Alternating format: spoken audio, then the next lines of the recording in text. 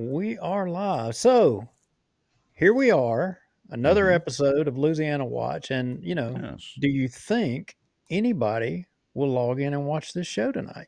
I mean, this Well, isn't Bossier Watch. This is a Louisiana Watch. I don't know. That's a good question. Will we be talking to ourselves and the crickets here, or just our guest? I don't even see anybody showing up yet, but we'll see. It takes them a few minutes to find it. Let's make sure that the Facebook notifications and all that are going, and then pretty quickly we'll go ahead and do the countdown because our guest is on a time constraint a little bit, and that's fine.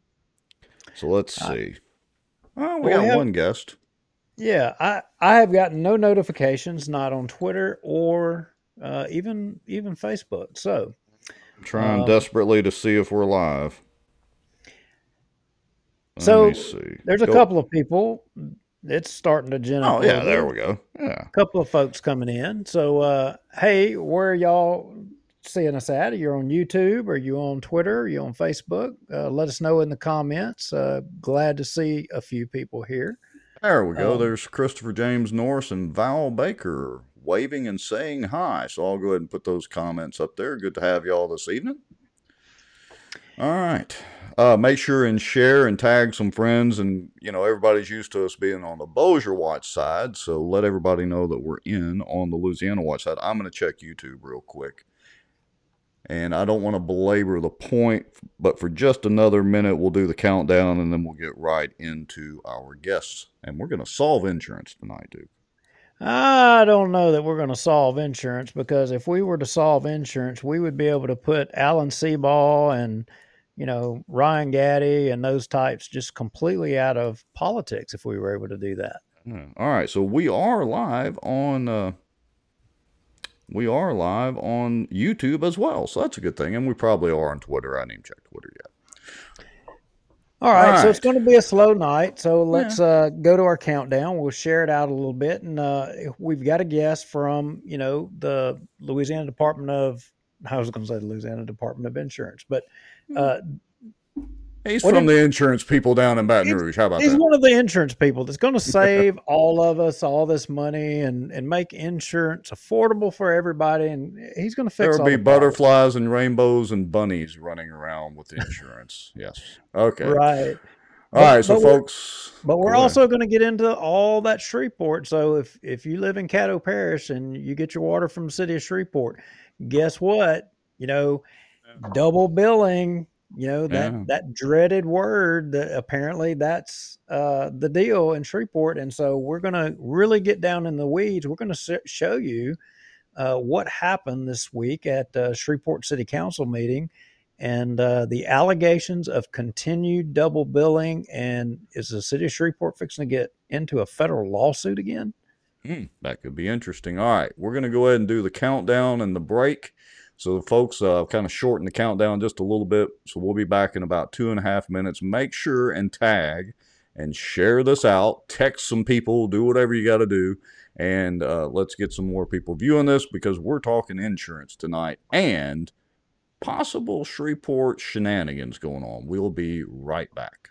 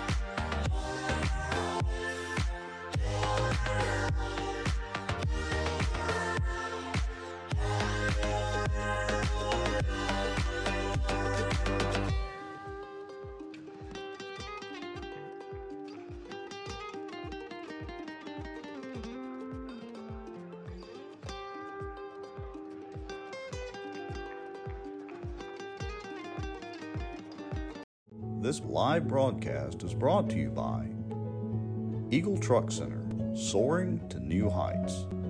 The Outdoor News, fishing and outdoors for our area. Acadiana Mortgage, over 23 years in the mortgage business. Smarter Geek, making technology easier. And the many supporters, donations, and folks sharing information and watching out. Now, grab your popcorn and a drink. Here we go. Well, And we made it. you caught me. I was still sharing. Well, I'm still busy tapping away here on my phone. So we're going to talk insurance. We got I don't know about 20 people across all platforms probably watching the show, so it's starting to grow. All right, I'm going to go ahead and bring in our guest. How about that? Yeah, let's get him in, and that way we know he's pressed for time. So let's get right to it. And hello, Mr. Ford. Thank you for coming on. Duke and Rex, thanks for having me. I'm sure that some guy from the insurance department talking insurance is a major draw for y'all. So It should be just an interesting conversation. We I'm looking promised forward we to it. didn't promote it as insurance. We promised it didn't happen.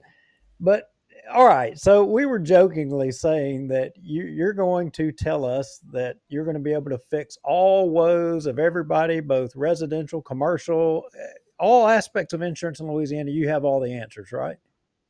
Well, I'm glad you started off by saying it was a joke, right? We do have, I will tell you, we have some really strong plans for this coming session since Commissioner Temple's taken office in January. Not only session and legislative changes, but also some things he could do under his existing authority. He's made some regulatory changes over the past 6 weeks or so, all based on things he's heard directly from the industry and in conversations with other stakeholders that he thinks and we think are actually going to make a kind of a loud statement that Louisiana is taking the insurance crisis we have here seriously, and that's not just homeowners insurance and commercial property, but also personal auto and commercial trucking. Pretty much any line of insurance that anybody has anything to do with, it costs too much and it's hard to find. Well, let me ask you this. So that's a perfect segue into really kind of my first question, and that's what exactly can the Commissioner of Insurance do to affect rates or insurance in the state? And I'm painting a real broad picture there across all insurance. But what exactly can the commissioner do? What do y'all have the power or legal authority to do? So if that's right. So there's two paths basically. There's things he can basically do under his existing authority. Those are some regulatory changes that, and I'll give you some examples of what he's done so far. And then separately, there's regulations and changes to law that he can advocate for through the legislature. So some things he's already done, some regulatory changes he's made under his existing power.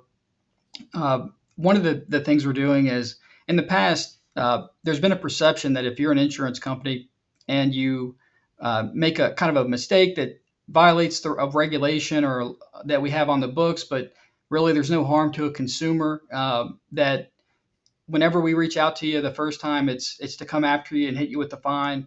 And so what he's decided to do is kind of take it in a more friendly direction and give you a chance to self-report minor violations that don't harm consumers. And instead of hitting you with the fine, we'll get you to submit a plan of action that can actually demonstrate how you're going to correct the issue moving forward. And hopefully that's kind of a signal that, we're more friendly to industry. We want you to do business here.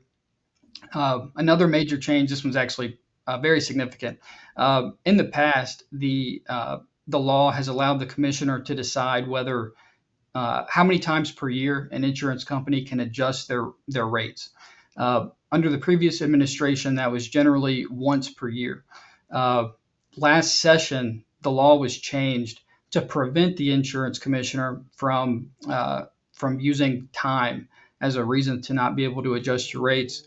And I think the best example of why that's not good would be so back in 2021, whenever inflation started to hit pretty hard, if you were an insurance company and you submitted your rates early in the year before inflation hit and the building material costs went up so high, and you get to post hurricane, you weren't able to adjust your rates up to compensate for the difference. So a lot of insurance companies basically at the beginning of the year didn't project for the kind of historic amount of inflation we ended up with later on in that year. So moving forward, we're the legislature made the change, and we're going to advertise it that, like any other business, whenever you need to change your prices in order to meet the changing demands of the economy, you're going to be able to do that.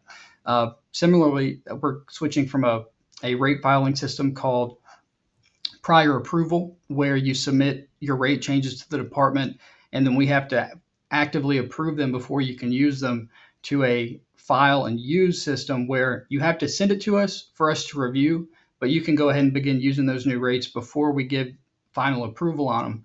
Which, on one hand, there's a chance that the insurance company has to go back and adjust those. The problem on them is, if they don't do a good job, that's actually a big burden on the insurance company to refile, retract those documents and rates. So it really incentivizes them to do a good job in the first place. Well, Yeah. all the things that you just said, it y'all are taking action on them, so you think that they will make a difference. All of those things seem to me to be things that are common sense things. Why have those not been considerations before? And if those are things that'll make a difference in insurers coming to Louisiana and providing insurance or not, that seems really simple. Why are we just now doing that? Well, it's a philosophical difference on regulation. Um, these sorts of things vary state to state, and I would say that there's not much alignment with political leadership or anything like that. It's just some states have done things a certain way for a long time, and other states do things other ways. And I think there's probably about 15 states that had the same rate filing system that we used previously. So moving to the file and use system that I talked about is, I believe, the way everything's trending. But I guess I would just say, as y'all probably know, state government can move slow. So sometimes when you get a change in leadership in with a different regulatory philosophy, we can make some changes, and that's it. It's really just a change in leadership that's decided to move us in a different direction. So, how do y'all go about determining what the rates that the insurance companies should set, what those rates should be? So, I'll just throw out the example of car insurance or vehicle insurance. So, just, quick anecdotal stuff. I can literally move 30 miles into East Texas, change my residence, get Texas insurance. I have State Farm, and pay half the rate, literally for the same coverage. So, how does the insurance commissioner or the department that y'all handle? How do y'all go about determining what these rates that insurance companies can set will be, whether it's vehicle insurance or whatever? Well, first I'll say I actually moved from here to Texas in 2018 and was there for about 2.5 years. So I felt the pain of coming back on the insurance prices. Uh, I will say, so it's important to know that the insurance department, the insurance commissioner, we don't set rates, period. What we do is, our role is to review and approve or deny rates that the insurance companies file with us. Um, Basically, statute says we have to make sure that insurance rates are not excessive or unfairly discriminatory. And so our role is simply to review what they send us. And as long as there's a process called actuarial justification, and we employ several actuaries here at the department, they review what the insurance companies send us and determine if what they're asking for kind of meets their need to manage their risk effectively. Uh, and under Commissioner Temple, there was before Commissioner Temple, there was kind of a profit cap in place, to where the department would say, we're not going to allow you to make more than X percent in profit. And so that would be an example of a reason a rate might be denied. Commissioner Temple is pulling that profit cap away to encourage more insurance companies to write here, because obviously the more companies we have doing business here, the more competition we have. And ultimately, whenever you go to find an auto insurance policy or homeowners policy, if you have twice as many quotes to choose from, you should have a lot more options, and hopefully are able to find one that fits what you're looking for a little bit better. Okay, Duke. Yeah. So, look, hey, I appreciate you taking all these questions, and a couple of more. I think I think people up here from North Louisiana. Now you're kind of a Central Louisiana guy. We learned, but that makes you a Yankee like the rest of us up here. So anyway, uh, you know, some people think they say, well, why should I have insurance? And I'm put into the same boat with folks that are getting their houses blown away by hurricanes down there and in the Gulf Coast. Shouldn't there be a different rating schedule, or why should we all be thrown in the same bag? And I know from commercial insurance business, one of my businesses, you know, one of the comparisons was they're giving you a rate based off of if you were in New Orleans. Well, we're half Texas here. Why should we be compared to New Orleans? So on those two subjects, I mean, delve off in that a little bit. Well, so it kind of is different depending on which line we're talking about. So I'll talk about a couple. So on the auto insurance side, and I think whether commercial or personal, private passenger auto, which is what most people have on their personal vehicles, uh, I would kind of say, I don't necessarily know that it's true that uh, north versus south makes much of a difference on the auto side. And I'm speaking more on the personal side right now. I think your proximity to maybe a high crime area versus a not so high crime area is probably the main factor in what you're going to pay. The negative factors in Louisiana that are driving generally higher rates overall are kind of statewide issues, whether it's regulatory environment, which is what we're aiming at changing both under existing authority and then later on this year in session, but also trying to get some reform in the legal environment to make it not seem like I believe the stat is for every claim that's filed in Louisiana, each claim is about three times more likely to experience a lawsuit than in other states. So we've been called a judicial hellhole every year for the past several years, which is a large, it's the opposite of a magnet for bringing companies here. On the commercial trucking side, I think it's similar. I don't think it's a north and south issue. It's just I think we only have one or two insurance companies even riding in the commercial market. And so that's why we're trying to attract more companies. On the homeowner side, that's a bit different, of course, because like you were indicating, South Louisiana is obviously far more close to the Gulf, much more likely to experience damage after a hurricane. And I think that is reflected in the rates for homeowners and commercial insurance when it comes to the wind and hail portion of the premium, which it varies, but it usually probably makes up about 40% of your total premium. So what you end up with is about 60% of your premium is, I would say, driven by statewide factors, like I mentioned earlier in auto. And then that 40% is going to vary pretty wildly. And I think most insurance companies cut the state into three portions: coastal exposure, kind of central, and then northern. And then when you get up towards Shreveport, I think they probably factor in a bit more tornado exposure, which I would say is probably not that significant relative to the hurricane exposure along the coast. Um, but I'll tell you, I've been hearing from folks in the New Orleans region for the past year and a half whose homeowners insurance has gone from like 2,000 a year to like 6,000 or 7,000 a year. So, I mean, they're really hurting down there on homeowners. And we've heard several stories from people who can't afford their insurance, so they're trying to sell their house, but then they can't sell their house because the buyer can't afford the insurance. So it's kind of this really, really vicious cycle that we're working to do our best to bring in some competition and drive and stabilize those rates.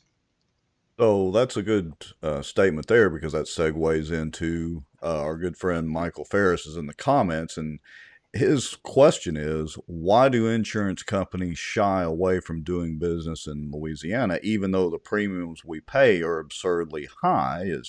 His question is Napoleonic law and influencer on this, but that's kind of a segue to that. Our secondary question to that is, you mentioned that some of the insurance companies have left Louisiana. So yeah, I mean, why are they leaving Louisiana? You would think with the premium so high here that it would be attractive to companies to come in here. So I'll give you an example. Hurricanes Laura, Delta, Zeta, and Ida. Uh, those insurance companies that were affected by those hurricanes that had a lot of business down in coastal Louisiana, they took in about $2 billion in premium over those 13 months. And they paid out 800,000 claims for $24.5 billion. So a lot of those companies had just kind of caught up after Katrina and Rita to where, they had taken in premium, and then the amount of damage or I should say the amount of losses they had to cover from Katrina and Rita, it took them several years to catch up to where they had kind of stabilized the market, and they've gotten to a kind of a healthy position from a profit perspective. So they catch up, they take in 2 billion in premiums, and they get hit with 10 and a half times that in losses. So the answer to the question is, even with these really high premiums, because of the amount of losses they're sustaining, and really it's kind of an unpredictable environment with the hurricane exposure, it's still not worth it. Now, what I can tell you is, if they were making a lot of money by doing business here, they'd be doing a lot more business here. So they're kind of a net loss right now because of the coastal exposure. And so that's why, and we haven't talked about this yet, but that's a big reason why we're pushing the fortified roof program so hard. And not just the fortified roof grant program, but also encouraging folks who can do it to fortify their roofs on their own, with, if they can afford to do that, or to utilize other federal grant programs to do it. Because if you can keep your roof on your house in a hurricane, I don't want to say that. I don't think the fortified roof is going to do much if you take a direct hit from a tornado. But in a hurricane claim, if you can keep the roof on your house, you're going to see, that claim is going to go from extremely costly to minimal. And so if we can get a high number of roofs in South Louisiana, especially, to get this increased standard called the fortified standard, I think you'll see a really dramatic change in terms of the risk that we have down there, and the number of insurers that are willing to write business there.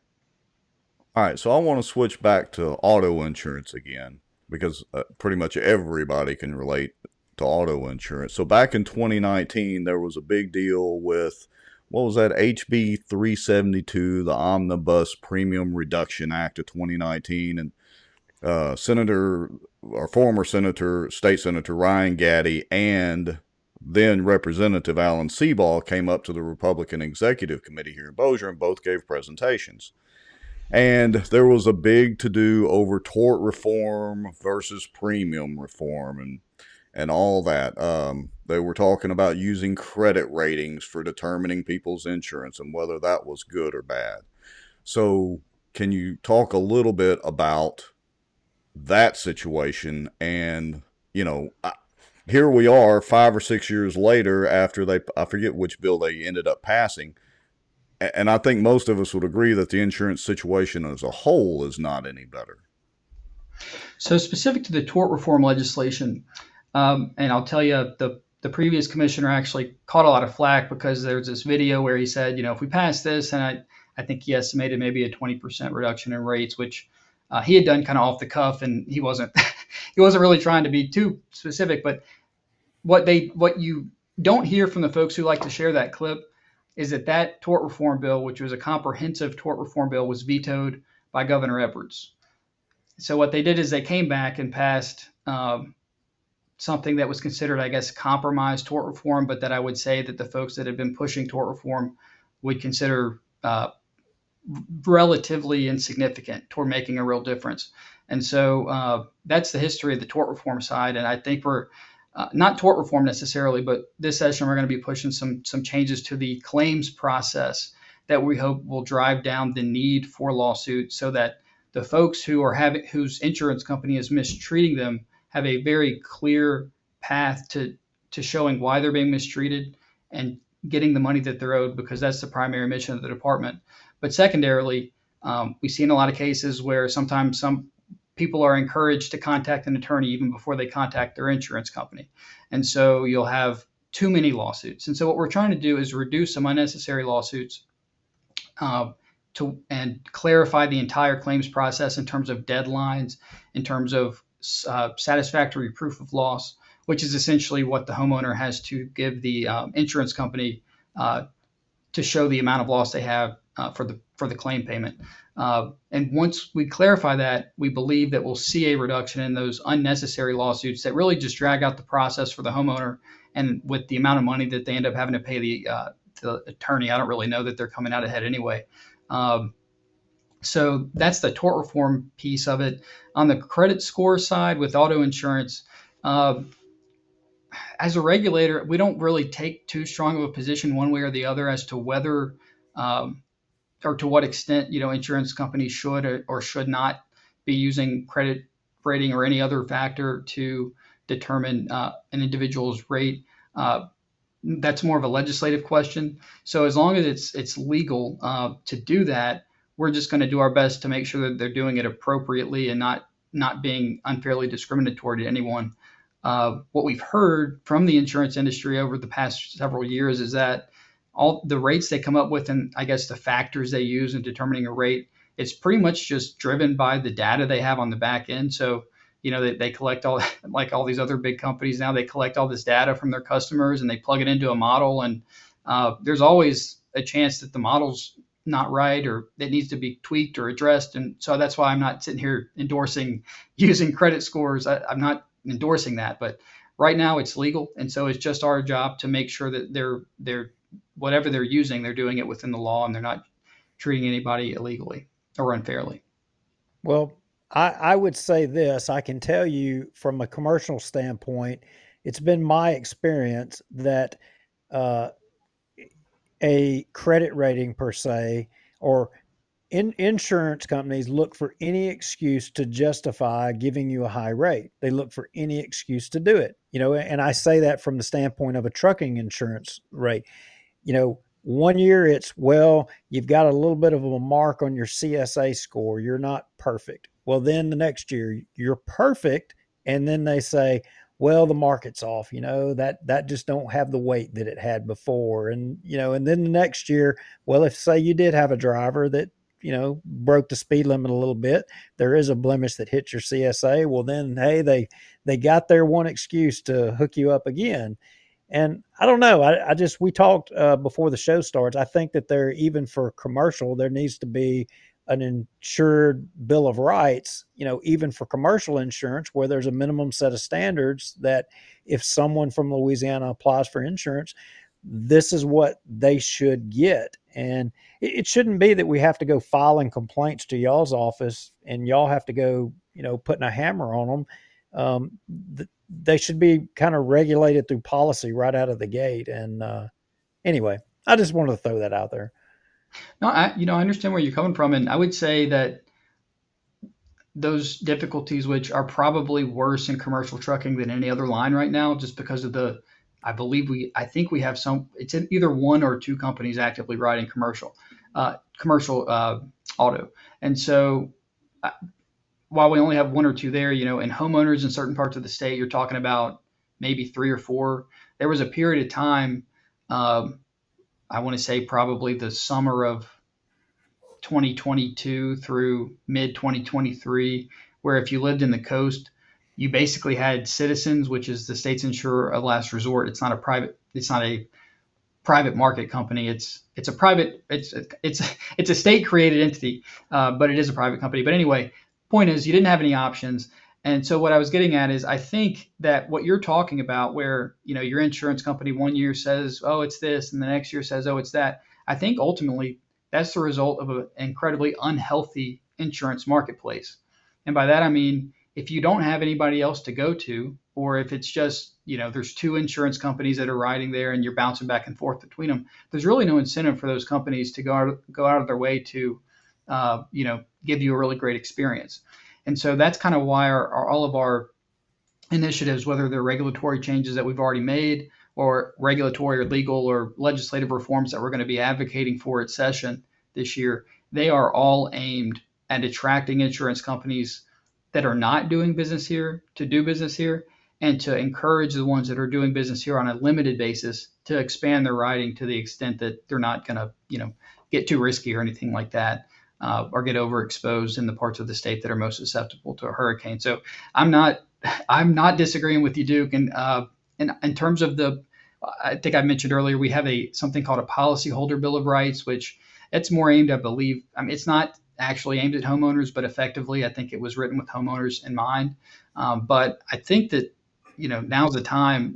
There's never been as much focus on insurance legislation, the insurance industry, insurance regulation, maybe in our state's history. I mean, even after Katrina and Rita, a lot of that damage was caused by flooding, which is actually federally regulated So the state government did not have as much of a role to play in stabilizing the market as we do right now, when we're having all these property damage issues and auto insurance issues. And what I'm getting at is, you or any of your viewers who want to see some legislative change, you are never going to have a better opportunity to call your legislator, tell them what you're looking for, and present that as maybe potential legislation this year. So I always encourage folks to reach out to their legislature, and if they can always reach out to us too. We're happy to listen and consider stuff for our legislative package, or at the very least connect you with your local legislator, or educate you about what's already out there. But that's something that we encourage people to do. Well, I know it's about 7:30, and you were kind of under a little time limitation, so I appreciate you. Even though we didn't solve the insurance problem in Louisiana tonight in 30 minutes, I want to thank you for spending a little time with us, and maybe we can get you on in the future and discuss it some more and actually solve the blasted problem. Well, they say after a conversation, you got to wait a few weeks to see if you solve the problem. So let's check back in maybe, mid March, and we can figure out if we did solve the problem. We just don't know it yet. But either way, I'd be happy to come back on and talk to y'all. It's been fun. And if any of your viewers have any questions for the department, they're welcome to shoot me an email it's john.ford, names right there, at ldi.la.gov, or they can give me a call, 225-342-4950. I'm always happy to talk to folks, and I'm not telling you I can get you a better rate on your insurance policy, but at the very least, we can tell you what we're working on to try to improve things in the market. And we love hearing from people, and every time we get a call, we return it, and we do our best to help. So thanks again. I appreciate it. All right, All right, appreciate thanks you, for coming John. on, John. Well, I don't know. Does that make me weird? I could talk to that dude about insurance all night long. We're getting down. It's kind of like talking to Jeff Sadow about numbers and all that. We can get down in the weeds and just stay there because there's so much to talk about. And yeah, I mean, it's kind of one of those wonky things, but everybody can relate to the insurance problem, especially you on the commercial side, and you and Carol with the mortgage company. Y'all are dealing with it on the homeowner side and dealing with homes and that sort of thing. I mean, everybody can relate to it. But I will tell you, my experience in business, the worst experience of business has been insurance. Yeah. That's been the worst of all of it. Yeah, that's that. You said that over and over and over, and like you said, it's cheaper for you to move your business out of state, and that's just stupid. Yeah. Kara says, "Do away with the brokers." Amen. Yeah, yeah. I mean, there's obviously it's a complicated problem, and I don't know. Hopefully, with a new governor and a motivated legislature down there and a new insurance commissioner, maybe there will be some movement for us consumers on the insurance side. Maybe so. Well, I will. I will tell you, Rex. I did Mr. Ford's recommendation. I did kind of do something that he said. Oh, what did you do? I made a phone call to and made a recommendation down to the governor's office. Oh, yeah. Well, they can call us. They can call a special session for crime and everything else. They need to call a special Special session session just for insurance. Yeah, I would You're agree. right. I would agree. We need to talk to that new governor down there about that. Get them to call the special session for insurance. All right. So we can absolutely beat that. Well, not really dead horse all night. But what else do we want to talk about tonight on Louisiana Watch? Well, look. I mean, tonight it's going to be the city of Shreveport pate. That sounds interesting. Yeah, we were talking about over here in Bossier, a little bit about water and sewer and some of the problems going on in Bossier. But boy, Shreveport, they got them a show enough mess on their hands.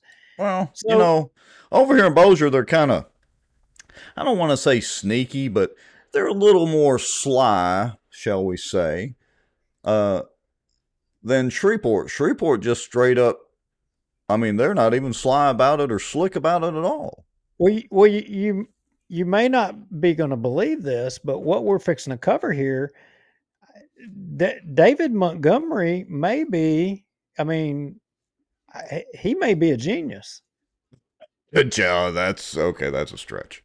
I'm But just saying he may be a genius because we're just you're going to have to see y'all are going to have to see what I'm talking about. We got to go to that council meeting. So the yeah, let beginning of me. this week, um, the city of Shreveport had an administrative council meeting, right? Okay. And you had various members of the public that came and were speaking, and right out of the gate, you had somebody that is familiar with Shreveport and somebody that Shreveport is familiar with, an attorney by the name of Jerry Harper. Okay. And Mr. Harper, he walks up to the mic, and I don't know if you would call this.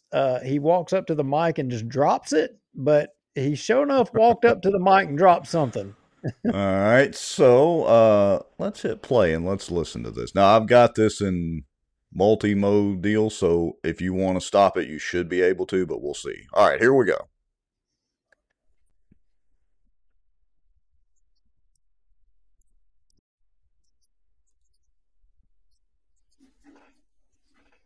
I see that guy with the hat back there.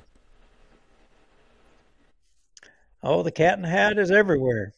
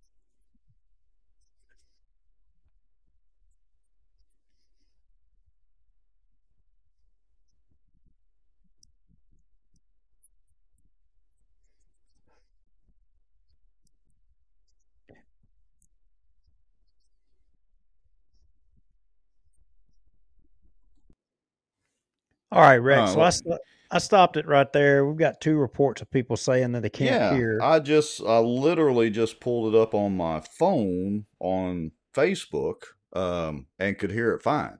So I'm not sure who out there. Let us know in the comments real quick, especially if you're on YouTube and or Facebook. Yeah, Christopher James Norris is on Facebook. He can hear perfectly. Judy, Val, y'all may want to refresh your screen. Again, I just checked it literally on my phone and could hear it. And Christopher James Norris says he can hear. Kara, you saying you can hear it on Facebook? Is that correct? Yeah. Maybe So it's just a Shreveport thing. Maybe only Shreveport folks can hear it. Donna Bartlett says she can hear it. So, those of you that can't hear, maybe get out of Facebook and swipe out of it if you're on your phone and come back into it or refresh your screen. All right. Yeah, so basically, and we'll watch for some of those to come out and come back in. But so basically, this was the attorney, Mr. Harper, who had filed the lawsuit, against the city of Shreveport. He won four of the five lawsuits. A large amount of money was put into an account, for people that they couldn't determine who it was that had been overbilled or not. And as a result of that, I believe that the city of Shreveport has been under a consent decree, meaning that they had to correct their problems and they had to, uh, provide services, the way they're supposed to. So, he shows up today and he goes through all of this and he is basically letting them know that we got a problem. And so if everybody is back, we'll go ahead and we'll hit the play button and start right here at the 12:31 mark, and we'll see how it goes this time. All right, let's do it.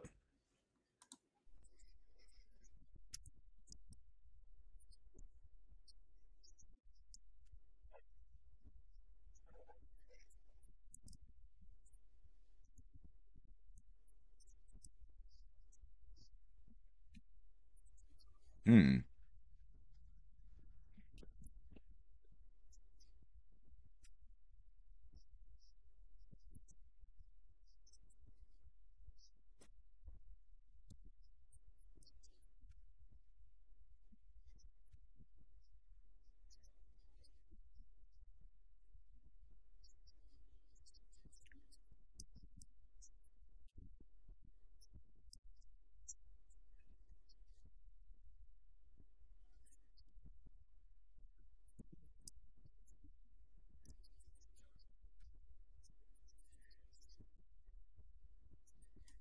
So I'm gonna stop it. So not only did they continue to overbill, they found new ways to overbill, and and New and inventive ways to do it. yeah, I think previously one of their deals was they were rounding up and rounding down, or not. They weren't rounding down; they were just rounding up. Well, they stopped doing that, but they found other ways to start overbilling people, and apparently this guy's figured it out. Well, So, but here's the interesting thing. So the other day on Keel on the Mike and McCarty show, I always gotta want to call it the Robert and Aaron show. Arsenault was on there, and I'm not quoting him verbatim at all. I'm paraphrasing, but basically, Arsenault said he was not aware of any of these billing issues until this guy came up to the meeting. And also, they have one of the guys that's in charge of the meter reading and all that in Shreveport, and he said he's not aware of any of this as well. And he pretty much claimed, I'd have to go back and listen to that radio segment, but he pretty much claimed that there's not any overbilling, or they're not skipping meters and all that, and they'll be going to smart meters in about a year, which would eliminate the overbilling by not reading the meters. So, I, according to the administration, let's put it that way, they weren't aware of any of this till he got up there to speak. I find well, that interesting. Well, that is in this video, and because I think it was Councilman Bowman tried to, twice she kind of tried to steer it towards the current mayor, and Arsenault acknowledged at one point in this video saying, "Look, it was not us." He said, I'm learning about it just the same as you are right here today. And we'll get to that. And they discussed in depth about the smart meter and whether it would or whether it not fix the problem. And I think it was Councilman Bowman, to her credit, said, so what you're saying is if it's accurate that there is overbilling going, you mean that the citizens of Shreveport are going to continue, some are going to continue to get overbilled potentially for the next year until they may or may not get their smart meter. And it may or may not fix it even after that. To Okay. which the city attorney replied, that's correct. So Well, yeah, I don't know. This is a complicated deal. All right. Do we have So, another soundbite to queue up? oh, we got a bunch because this Yeah. thing is deep. So this attorney, Harper, he says in 2021 he sent a letter to the existing administration or of the city, and he never got a response. Now, admittedly, he said, I sent it to the council for the city, the lawyers for the city, but by default, I mean, there's no way the city attorney or the mayor or the CAO who's he's running for sheriff didn't have Right. knowledge of this. I mean, just Hmm. it's inconceivable that they weren't notified. And I got to tell you, today I was sitting here thinking, I said, we might need to file some public information requests for emails or correspondence, but they would probably cite attorney-client privilege. But Yeah, probably since so. since now this is an issue, I mean, I would think any correspondence to the mayor or then mayor or CAO advising them of this letter, I think that would be you know Hmm. public information It that should be. I mean, they may try to claim work product and all that, but maybe not. I mean, maybe they're not as tight-lipped as they tend to be on this side of the river.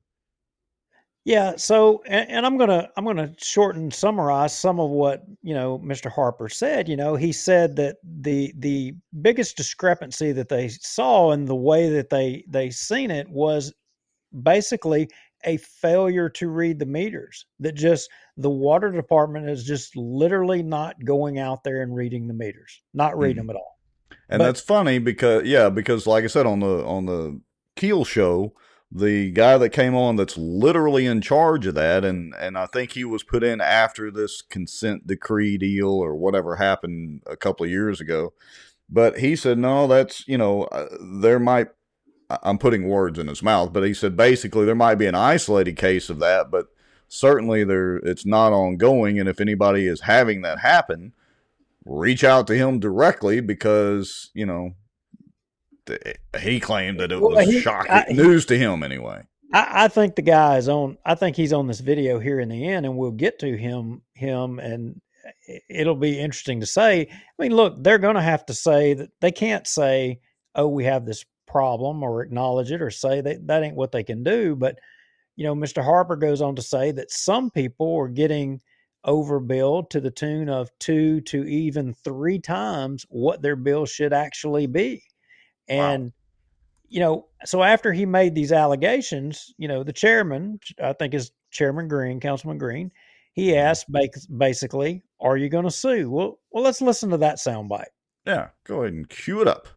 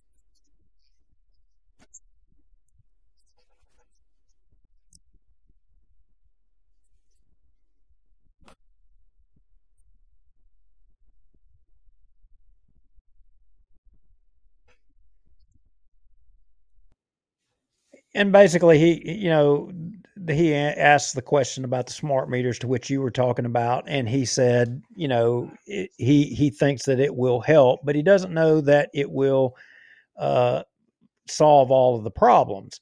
So, Councilman Taylor, I mean, she really hones in on the point because earlier he said, he said that basically there's people being treated different ways in Shreveport. So if you're a resident of the city of Shreveport, as a result of all of this overbilling that was started in the previous administration, again, you know, the Whitehorn was the CAO. He's running to be your sheriff.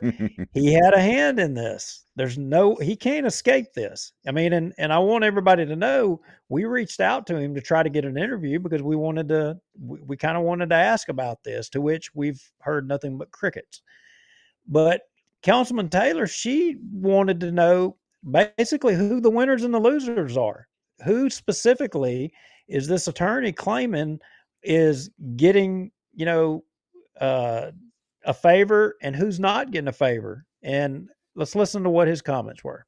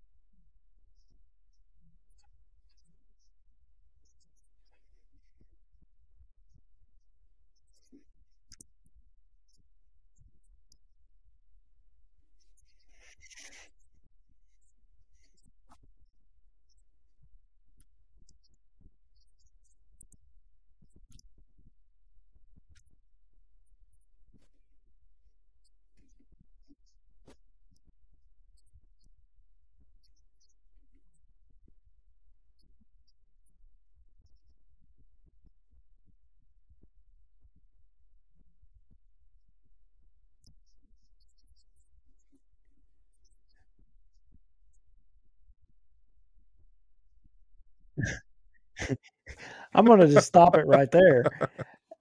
So Lisa Massengill she said, does it matter who it affects? Well, I would contend, yeah, actually it does matter. And because it matters if, let's say, it's only the businesses that are footing all the bill, and they're not going and reading the residences. Well, that would say to me that maybe the businesses aren't getting a fair treatment.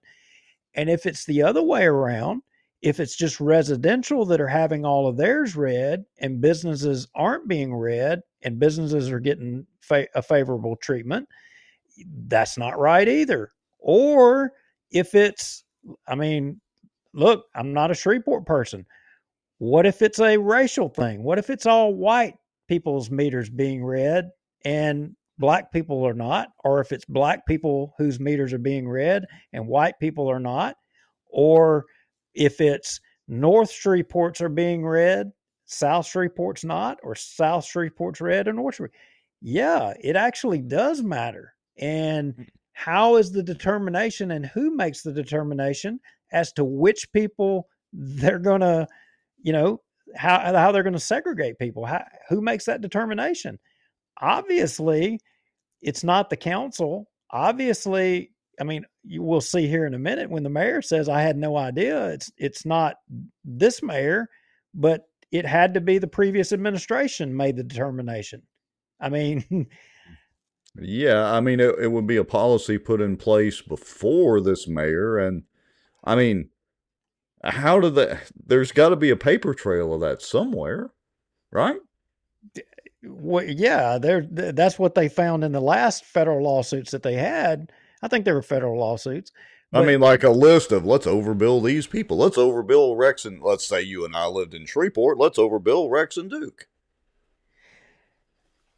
yeah, I mean, just I don't I think for this attorney to get up and make this claim, I mean, there was a lot of them that were dismissive of it, but he's already kicked your teeth in once in a lawsuit, or not once, four times, and he's going to come up here again. He sent you a letter in 2021, you ignored it. He comes up here literally to the mic and lays it out for you and tells you this is happening, you got to take this serious. You can't dismiss what he's saying. Right, right. Very, very interesting. All right, so well, maybe I'm jumping ahead. I'm not sure where we're in the comments. I've been chasing rabbits with this Well, couple of reports of people not getting audio. Let me interject for just a second. So let's do a kind of a tech break for 30 seconds. So I've checked on my iPhone, my iPad, my other MacBook, just as a regular Facebook user, and I can hear them talking just fine. So not even through our software. And the majority of folks on Facebook right now that are listening can hear it. So I'm not sure what's going on, folks, other than restart your app, restart the, get completely out of your browser, swipe out of it if you're on mobile, and let us know if you can hear it. Let us know if you're on mobile or if you're coming in through your computer.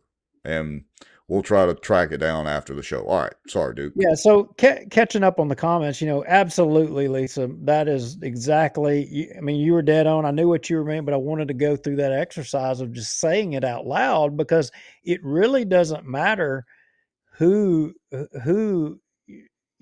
or which people it is. Everybody should be getting a fair and equal treatment. There shouldn't be any favoritism anywhere across the board in here. And if government is showing favoritism, you guys have got a heck of a lot of problems here. We know it happens. I mean, and when you have government picking winners and losers, that's called corruption.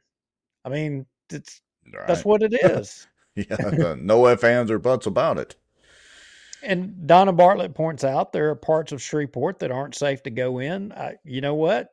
She's absolutely right. There are, and if the city of, I mean, not the city, but if the city of Shreveport can't provide for the safety of its employees to go and do their due diligence and do their job, then they might not should be providing services to those parts of the city. And that's the responsibility of the administration, meaning the council, the mayor and CAO, the whole lot of them. That they should be asking the police chief, why is it unsafe for our meter readers to go read the meters? Yeah, I mean, we had John Nicholson on, and we kind of alluded to the question of whether the Caddo Sheriff's Department, should or does or could or can assist the city. And while technically they can, they pretty much try to stay out of it. I guess if it was an emergency situation or something, and the SPD reached out and said, "Hey, we got to have some deputies. We need some help with a particular situation," they would, but it's up. You're right. It's up to the city, and that falls directly on the mayor's lap. Yeah. So Councilman Bowman, I'm going to jump ahead. Councilman Bowman, she tried to lay, because what they're looking at is they're looking at overall their system is having problems, and they're facing the fact of whether or not they have to have a rate increase. Well, Councilman Bowman was trying to, my read, she was trying to blame it on the mayor. And let's listen to what she said, and y'all, make your judgment.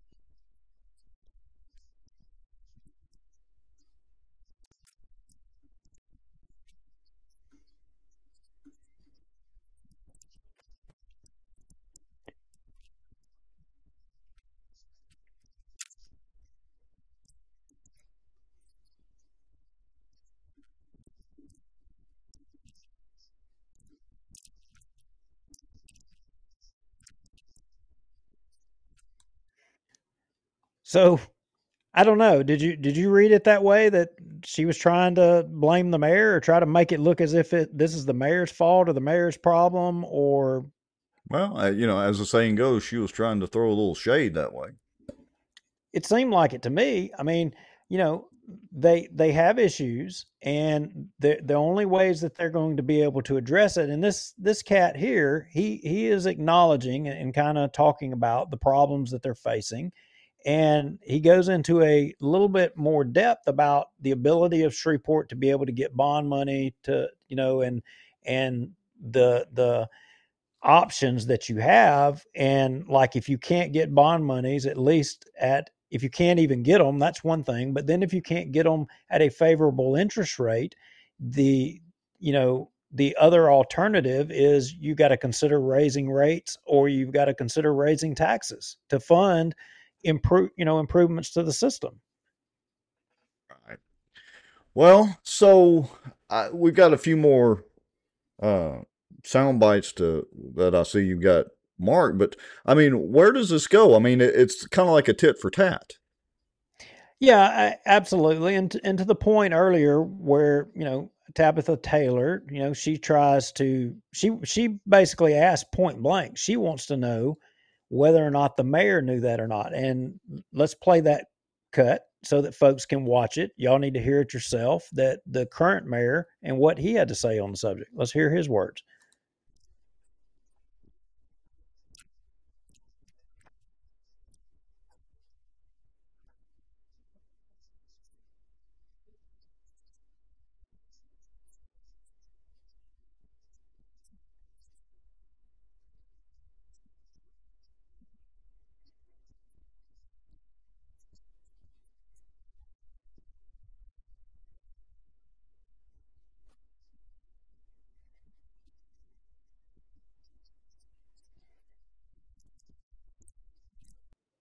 Okay, honest enough. Yeah, you heard it. He's like, hey, I'm hearing it just like you're hearing it. And I mean, what a, I'm going to say it this way, what a turd for the previous administration to leave their languishing around for this administration when they come in. And even all these councilmen, that you've got a practice that is showing favoritism to some, people in Shreveport, not others. You're screwing others, and nobody knows about it, and until some lawyer that's already been successful in kicking your teeth in before walks up to the mic and says, "Oh, by the way, you're still doing it, and I'll let you know about it." Well, I don't think. Well, and look, for those of you on that side of the river, correct me if I'm wrong. I don't think very many people have any love lost for the Perkins administration after all the shenanigans that went on with that. Now, it's kind of interesting because Christopher James Norris says since Mayor Tom has come into office, this current city council has blamed him for every single problem and issue. I'll just say this: he stepped into the position and the buck stops with the mayor's office. So he may not personally be responsible for it, but he's responsible for trying to fix it. Now, I get this issue that he said this is the first he's heard of it. I guess we can give him the benefit of the doubt that nobody has reported overbilling on their water bills or to the extent that it would rise to the mayor's office.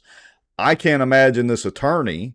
I mean, he did this obviously as a surprise deal, but I can't imagine this attorney being ready to walk into a city council, a public meeting, and make these claims without having reached out to the mayor's office first. I could see him doing it if he reached out to the mayor and seems like there was nothing getting done. Heck yeah. Come to city council and put them on blast. Yeah, yeah, and you said, you made a statement just a minute ago saying that, the Perkins administration, and how, anybody. I don't know that I would agree with that. Obviously, um, Whitehorn was a part of the Perkins administration, That's and fair point. he Fair he point. just he just almost skated by with the sheriff's election. I Fair point. mean, And look, he might end up being the sheriff, coming up pretty soon. So yeah, that's a fair point. now I want to go back to something earlier. Now, I made a comment earlier when we started this segment talking about, that King David may, be a genius. We may literally Oh, be Lord. looking at a genius in I Bossier. think I just threw up a little bit in my mouth. I'm just saying. So let's play this let's play this next section, and then I want y'all to listen to this.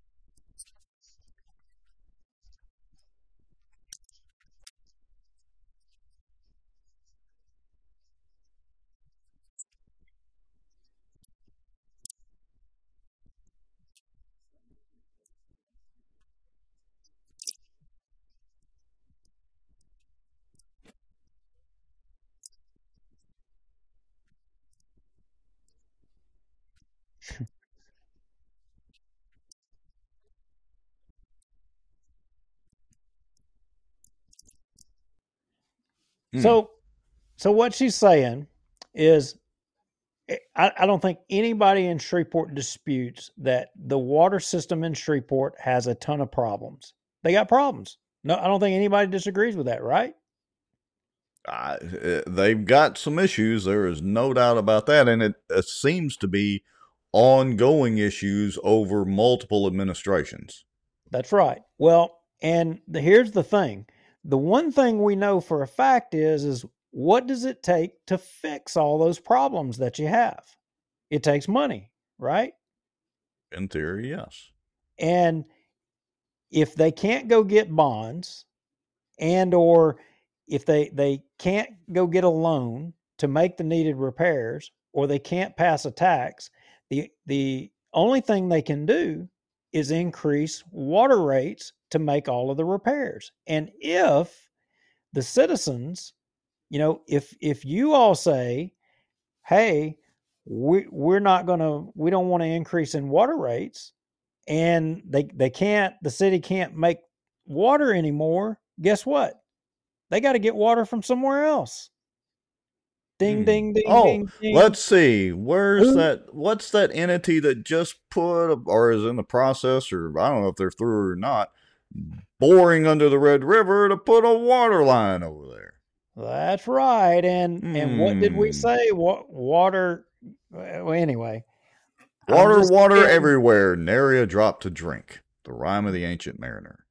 So Bossier City may end up supplying water to the city of Shreveport, and if Well, that ends up becoming the case, King David, I'm going to tell you, is genius level.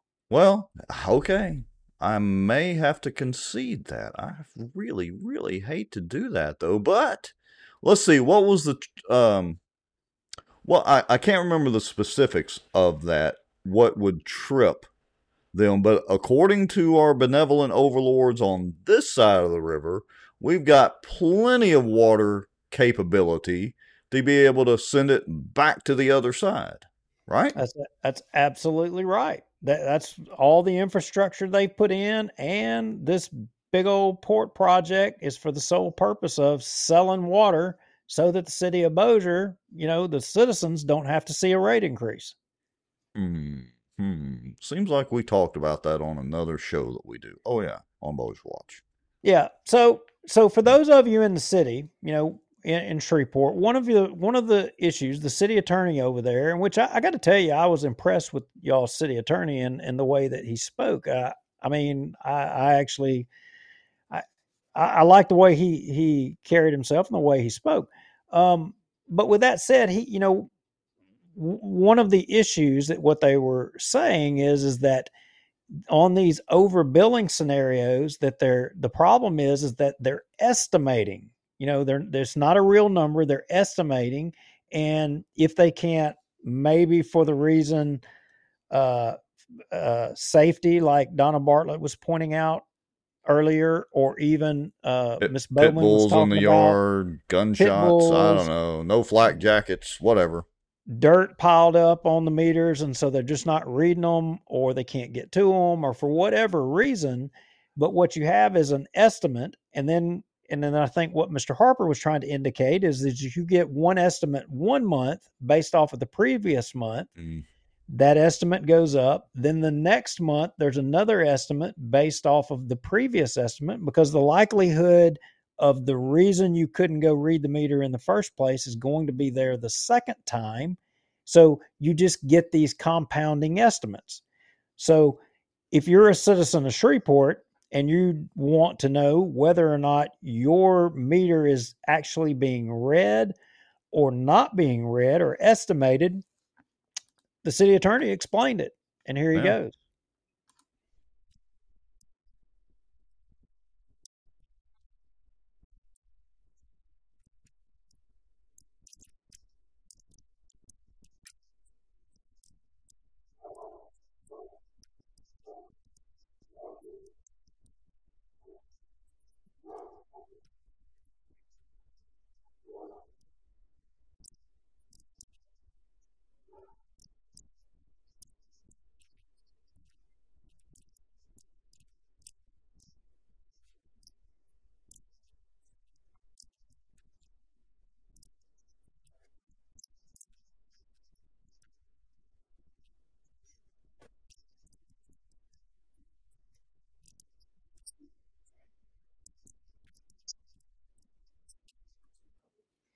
So Very interesting.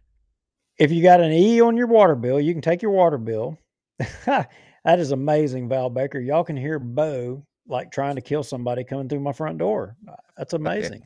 Yeah, it's the Shreveport Water Department headed your way right now. They found you.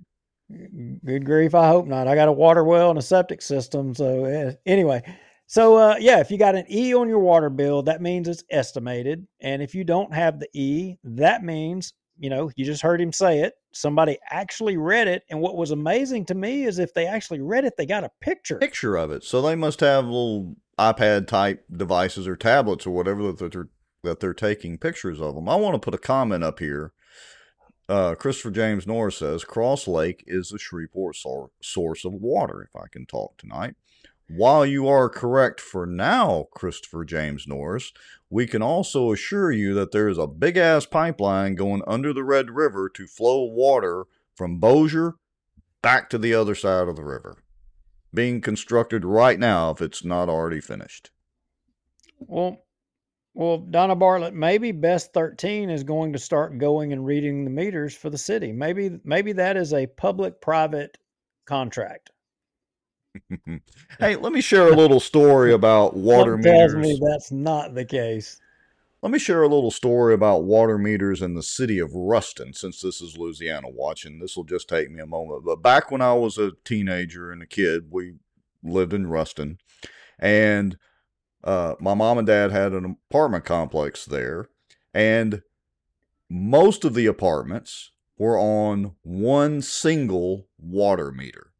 So there were 50-something apartments total, 40 of them, including the swimming pool and the laundromat with 12 commercial washing machines, were all on 1 meter because it was built back in the 60s or whenever, and they just How put it did they all on 1 figure meter. out who paid what? Well, they just figured it into the rent. So your rent included your water as part of the rent. All right. Okay. But here's the catch. That water meter was broken for over a decade. It was the water bill for the whole apartment complex, 36,000 gallon pool, and laundromat was never more than $100 a month, including a sprinkler system and manicured lawns. We got to where we just turn the sprinklers on and leave them on. Drought, it didn't matter. We turn the sprinklers on. The water bill was never over $100 for an entire decade. Now, my dad was smart. He sent multiple registered letters. He would do this every 6 months when he thought about it, to the city to tell them to come out and fix the meter. And they never did. Now, finally, after I moved away from Ruston, they came out and fixed the meter. And Holy they, crap. oh yeah, holy crap. And they tried to sue or tried to get mom and dad to pay this water bill that was in excess of, I don't know, 20, 30, $40,000, whatever the amount was. It was crazy. And dad was like, oh no. He called his attorney, said, I've got all these copies of these registered letters where I told them this water meter was broke and they never would come out here and fix it. I think he had to go in front of the city council and argue, blah, blah, blah, and all that. Anyway, they ended up not having to pay that exorbitantly high water bill, but the city made sure and started reading the meter then. Wow. Well, it's funny you say that about what comes next because I think this might have been the guy that Robert and Aaron were talking about. But the question arose: can they force us to raise rates? So they have no choice that they've got to find some sorts of income to conduct the business of the water system and provide that service to the citizens of Shreveport. And again, the bonds, they've got their back against the wall, and really, I think kind of the only option that they have is raising rates. But one of the councilmen asks here and says, "Can they force us to raise rates? And what if we don't? What would happen?" So let's listen to that.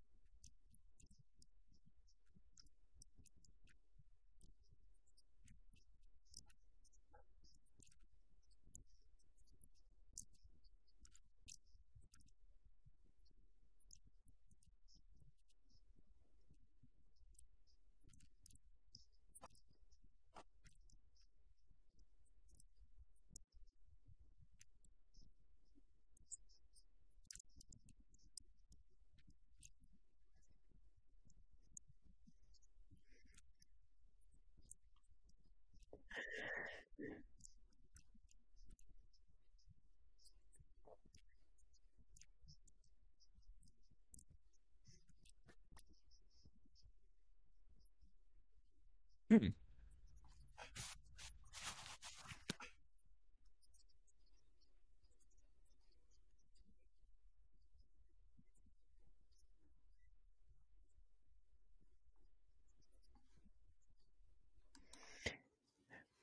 Basically what he and several of the other councilmen start to enunciate is that if we go ahead and raise rates, we're going to have citizens that are not going to be able to pay their bill, and are we going to have something in place to be able to help them and cover their costs? So they're going to subsidize the water, basically. Is that what I'm hearing?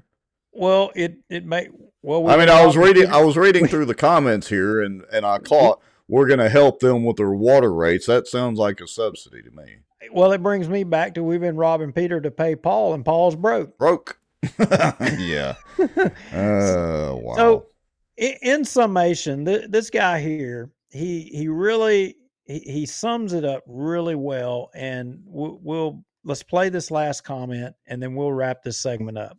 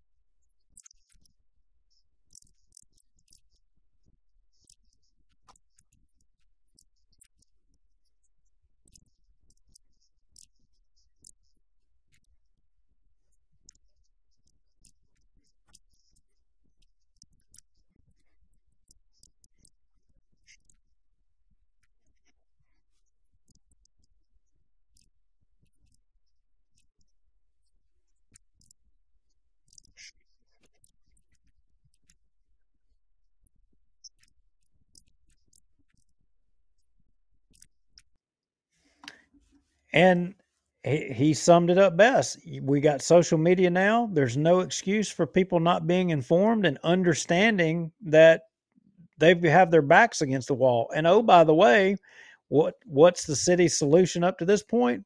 Double bill who you can and take care of your friends at the same time. Don't bill them at all. Oh wow. Um, Welcome to I Shreveport, as David Montgomery says.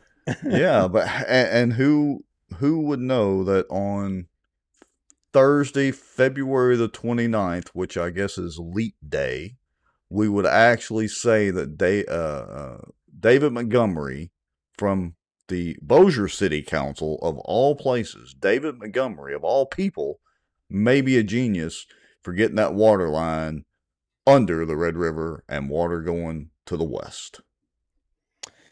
Maybe we will see, but I don't know. Something tells me the city of Shreveport's going to pull out of this. I think they're gonna get their stuff together over there, double billing or not. Yeah, we'll see. Your wife suggests that they have Manchac to save them. Speaking of which, I mentioned that the other day, and I guess Manchac decided to get out of that game, right? Weren't they involved with Shreveport? Well, I'm trying to root that out, and maybe some of our Shreveport viewers may know, but the story that was told to me, Rex, was that Manchac, offered a solution to their problem way back then when this lawsuit apparently was going on back during that time frame.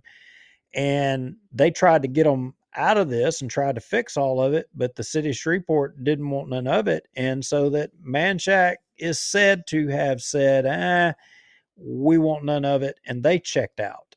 Hmm. Now, before I heard that the other day, I was always under the understanding that they were basically kicked out. So I really don't know which it is. I don't We know. need to dig into the truth. We have so many things to dig into between Bossier Watch, Louisiana Watch, outdoor stuff, and all that. But hey, it's fun. Not enough time in a day. Well, Not enough time. that is all I have for Shreveport water tonight.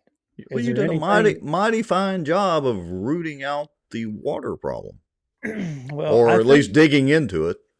I think this story is far from over. And I got to tell you, who knew that we would have cats in the background of the Shreveport City Council chamber meeting? Yeah, I mean, good catch there, Val Baker. The shadow of the cats back there. Oh wow. she may not can hear, but dadgum sure can see. Yeah, no kill. Oh, well, hold on, we'll show that. So just in case you folks don't know what we're talking about, there are the three. I don't have my cute little hand symbol, but there are three shadows of cats on the back wall behind the attorney and the chairs back there. That's crazy. Ah, there you go. Way to use those software tools. Wow. Okay. John Settle had to have something to do with that. Yeah, must have. All right. Well, Mr. Lowry, folks, if y'all don't know, Duke and I are trying to really step on the gas pedal on our podcast and live shows and all that. So make sure if you're on the Louisiana Watch side over here and you don't know about Bossier Watch, jump over there to Bossier Watch on Facebook and YouTube. And like and follow us on Facebook and click that subscribe button on YouTube. Of course, do the same for Louisiana Watch. And then we've already put out one short video with the outdoor news about crawfish farming. We've got another one on tap coming up here within a day or two. I'll finally get it finished. So we're going to be doing some stuff on the outdoor side in the outdoor news channel. So make sure and go over there and like and follow on Facebook and hit that darn subscribe button. Yeah, and to the Shreveport folks, hey, we really need your help. Getting your Shreveport folks to kind of follow. We're gonna, like you see us kind of digging into this council meeting. Yeah, it's a little wonky, it's a little boring, but hopefully this should have been informative. This is kind of what we've done in Bossier. We've had some success. We think the public is more informed as a result of those activities. But if people in Shreveport, if they don't see it or they don't hear about it, they're not going to know. So do us a favor as well as go into your friends list and invite them. You can click one button and I think it'll invite almost all your friends list to like, this show or to follow the Yeah. show. And it's just real easy. One click. Help us out. Yes, and if you're in a particular group that's Caddo specific or whatever, or anywhere else in Louisiana for that matter, share it out in there, or send us a message on Facebook, or you can send an email to lawatch@protonmail.com. Anyway, and we'll check those groups out and try to join them and try to get the message out and expand the influence of Louisiana Watch so we can get on our soapbox every Thursday evening as well. All right. Appreciate all of y'all watching, and thank you again, Rex. We are out of here. Thank you, Mr. Lowry, for educating us and keeping up with the Shreveport water system. Have a good night. We're out. We're out.